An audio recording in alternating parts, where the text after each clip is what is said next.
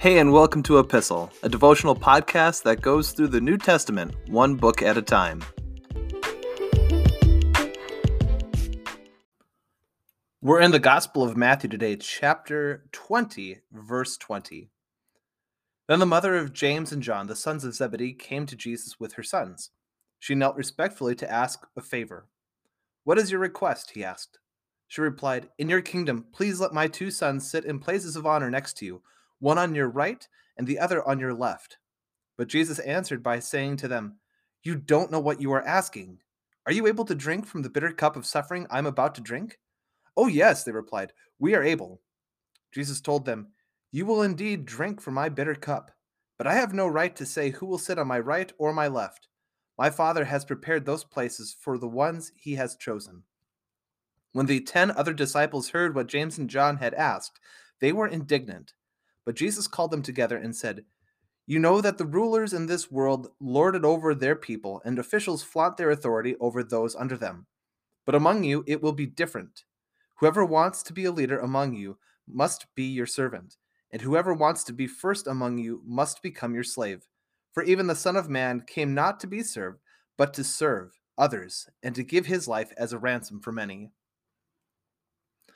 We see a power grab in the verses of Matthew, and this is recorded as well in the Gospel of Mark, chapter 10, starting in verse 35, if you want to take a look at the parallel account in that gospel. But in this power grab, this isn't the first time that the disciples have fought over attention and who has the most authority and who's the most important, and it certainly won't be the last. And what's almost comical here is the attempt from James and John at subtlety. And James and John are really willing to do what it takes in order to be the first and second in the kingdom, so to speak. The people who are at the right hand and the left hand of the Son of the Messiah are these people who are considered, kingdom speaking here, to be the chief advisors. These are the first and second in command after the Son of Man. So what they are looking for is, number one, number two after Jesus. This is something that the other disciples want, but aren't pursuing maybe as aggressively as James and John. And the attempt at subtlety here is, even though they're willing to do what it takes, even though Jesus comes and says, "Are you willing to drink? Are you able to drink from this bitter cup?" "Oh, yeah, if that's what it's going to take, if that's the price tag, we'll totally do it," right? They jump on the opportunity to prove themselves that they're worthy. They want these positions. They have enough manners, however, to not ask directly. And this attempt at subtlety goes over about as well as a lead brick here, because the rest of the disciples find out what they're doing and say, first off, you're not anywhere close to first and second in command material. Second, you went to your mom? You asked your mom to come and vouch for you? Like, that is just petty, and they obviously become indignant, and you can about imagine the ribbing and the heckling that took place with the disciples when they confronted James and John about this. Jesus corrects the disciples, and he corrects us as well today, showing us that there is no way to earn positions of power in his kingdom. James, John, and the rest of the disciples will, in fact, drink from this bitter cup of suffering. We read about that and we studied that when we went through the book of Acts, and we'll see that as Paul and John and Peter and the rest write their epistles and their letters to the rest of the churches. We see their suffering in those letters.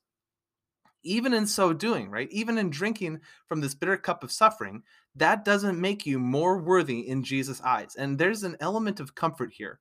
We can't become extra holy, quote unquote, by the good things that we do. God's kingdom does not focus on, some were more worthy than others.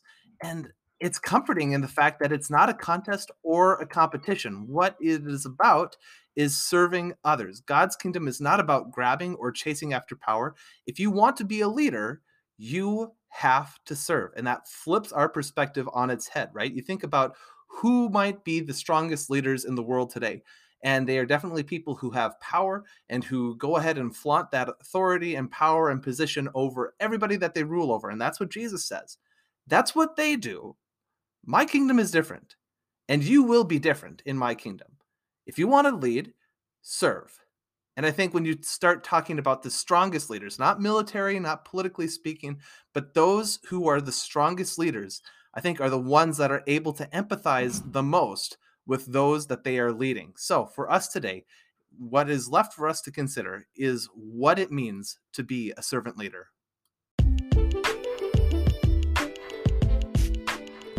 Thanks for listening to Epistle.